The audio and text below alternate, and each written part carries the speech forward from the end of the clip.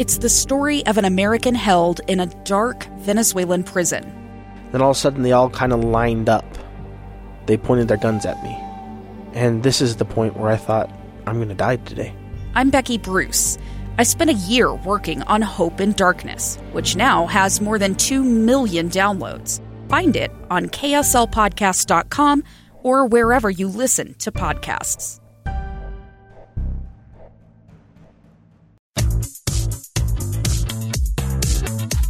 Welcome to Counseling on Demand. I'm your host, Fred Riley. Hey, thank you for tuning into today's podcast.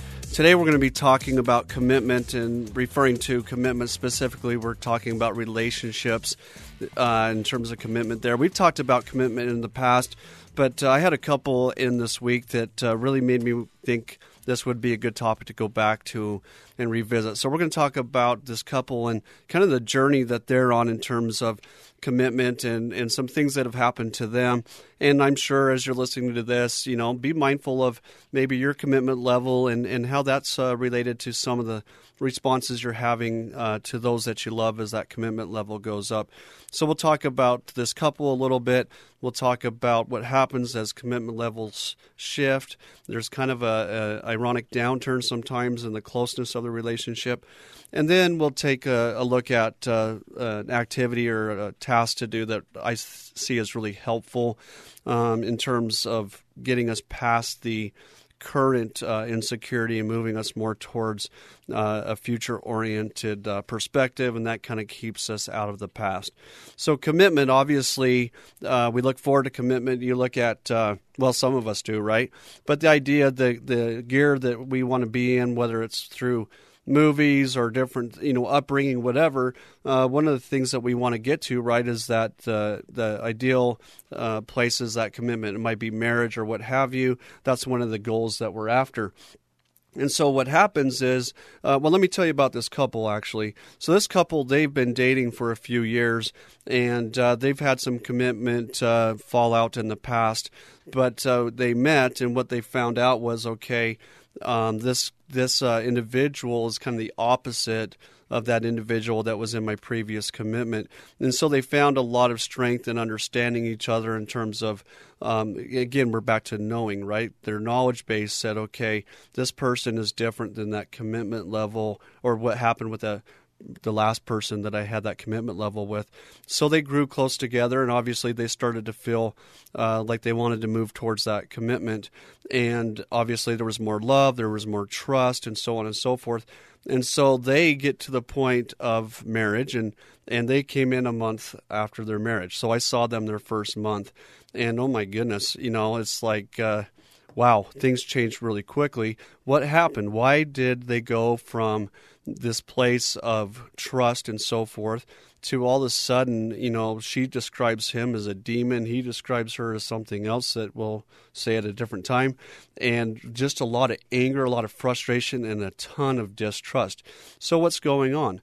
Well, what I see in this couple, and think about it for yourself, whether it's commitment to a boss or a partner or whatever, the risk level tends to go way up. When we commit, we're moving from a place of, just kind of casually getting to know somebody and slowly building that trust to now going back to our knowledge base. And our knowledge base, our fear, we've talked about that before, our fear back in the hippocampus of our brain, that comes up and it starts weighing things again. It says, you know what, we're back to this level of commitment, and it's going to start looking at, what behaviors from my partner are similar to those behaviors when I had a commitment issue last time. And so this couple comes in and they say, you know what, I thought I knew him, so on and so forth. I thought I knew her. And all of a sudden they're accusing each other of having characteristics of their previous spouse, their previous partner. And they're confused because how did we go from recognizing that you're not like my previous partner till all of a sudden you're accusing me of being just like that person that you were married to before? Well, this is the brain doing a risk assessment. It's feeling insecure. With commitment, we think security.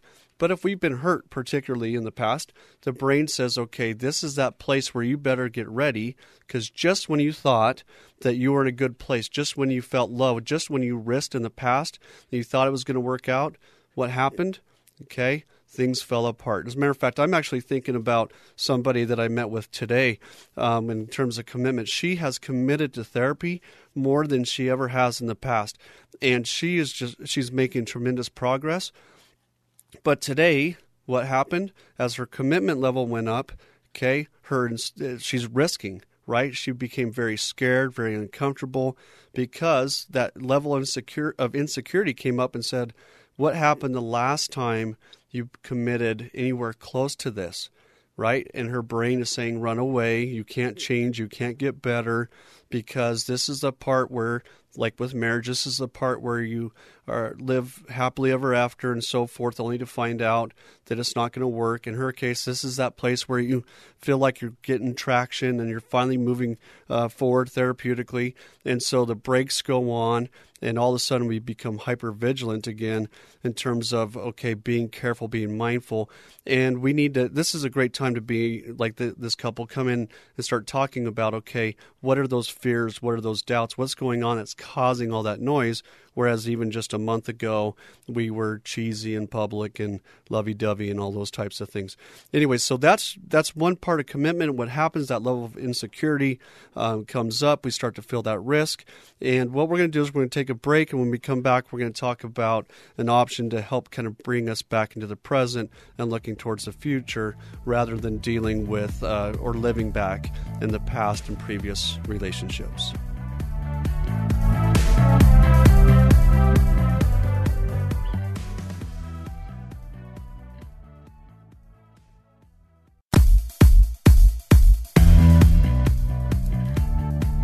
Welcome back to Counseling on Demand. I am Fred Riley.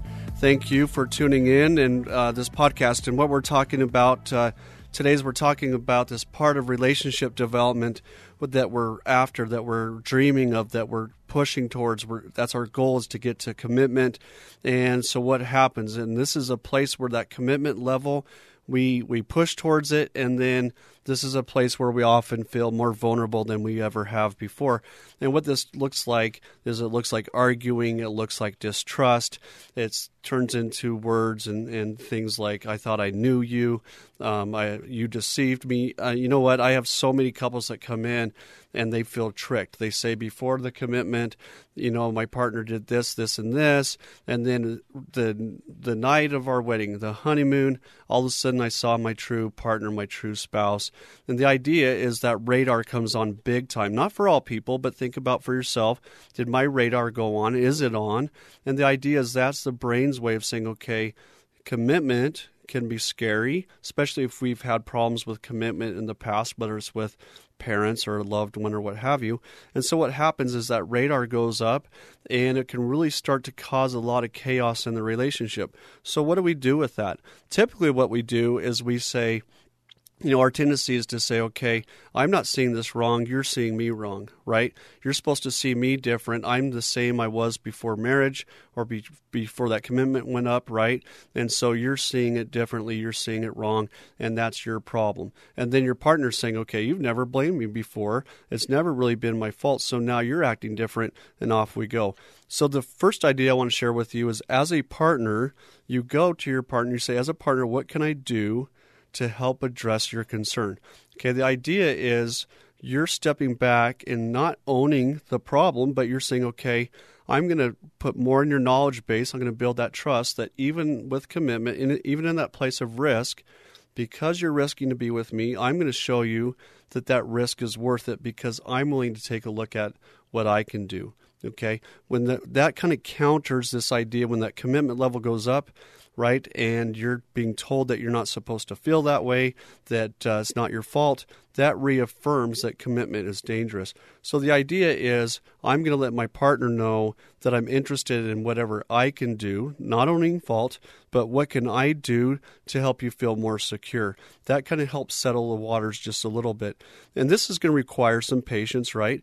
And part of that is, patience, that's hard, right? Because you just went from prior to that commitment, you just went from Prince Charming or the best potential spouse in the world to someone that's being accused of all these things, and that doesn't seem fair, so it's hard to be patient. So we're going to work on patience and understanding and saying, okay, this is kind of what happens when you put a couple people together and they care so much. As a matter of fact, going back to this couple that I met with earlier this week, they are incredibly rugged. They're rigid. They're just mean. They just awful to each other.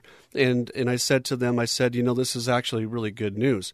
And they kind of looked at me funny. And I said, what this is that love, that care that you guys have for each other is so strong that when that commitment level came up, now you're scared, because what if I lose this person that I love? This is that much better than what I had before, and so I'm scared to death. So the idea is they're mean and they're intensified and so forth because they're scared. They're risking, and they're very passionate people, and I'm helping them understand that with that risk, with that commitment, I'm trying to help them understand that this is a sign of love. This is a sign of, hey, I finally found that person that I'm looking for.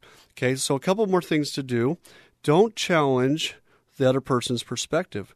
Okay, just listen to their perspective, right? Think about that, before the commitment level went up, dating or whatever, as that relationship built, how often did you really challenge their perspective in terms of making sure you were right and they were wrong? I'm not saying that you don't challenge perspective, but the idea is if in the past you happened to listen, you considered their opinion, you kindly gave your opinion in response, then we want to stick with that. Okay, what happens is that commitment level goes up. Someone shares a perspective. We feel threatened by that. So now we go from listening to their perspective to, in our mind, rightfully trying to adjust their perspective so that they can see how wrong they are, and off we go again. So we're not going to challenge that perspective. We're going to listen, and we'll talk about that more in another podcast on how to address your perspective while also listening to their perspective. So here's an activity to do with yourself, spouse. I don't think you're going to sit down and do this with your boss exactly, but especially that partner that you're with, you're going to raise a family with, hopefully, that type of thing. We need to take our thoughts from the past into the present and down the road. So what you do in this exercise is you paint a picture of somebody important to you.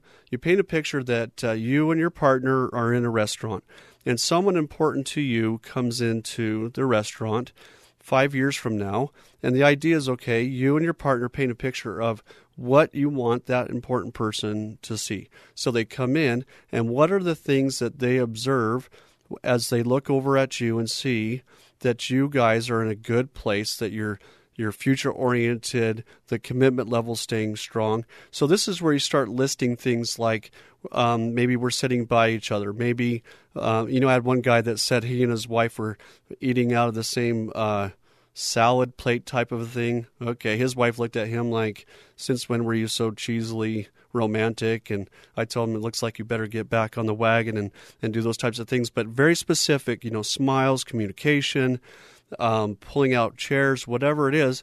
But paint a picture of what you want to see in 5 years that still demonstrates that close commitment and so forth. Then, after you paint that picture, what it looks like, and you're not going to have exact same views.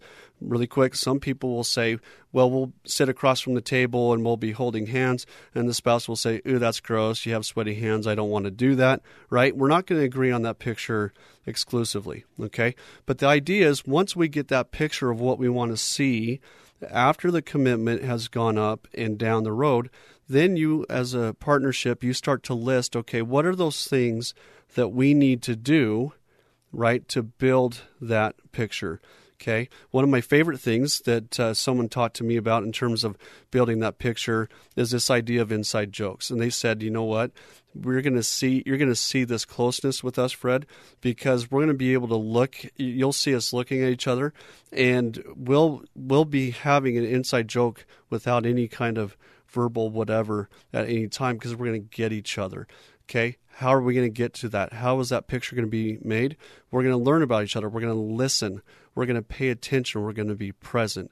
Okay, so now we're going to start listing, okay, what does that picture look like, and what are the things that we need to do in order to create that picture? Now, this is not meant to start a fight, but it is kind of interesting because the idea is you're going to see there's some opposing views, but this is an opportunity to get information from your partner and say, okay, these are the things that they would like to see to help paint that picture down the road. This whole idea is to get us away from what's happened in the past with other relationships, get away from the insecurity of the commitment, and see that down the road we can actually plan something and we have control in terms of heading that direction. So those are just some ideas, things to be mindful of. Commitment is scary. Commitment is good. We kind of get thrown off kilter just a little bit, but we can get back online.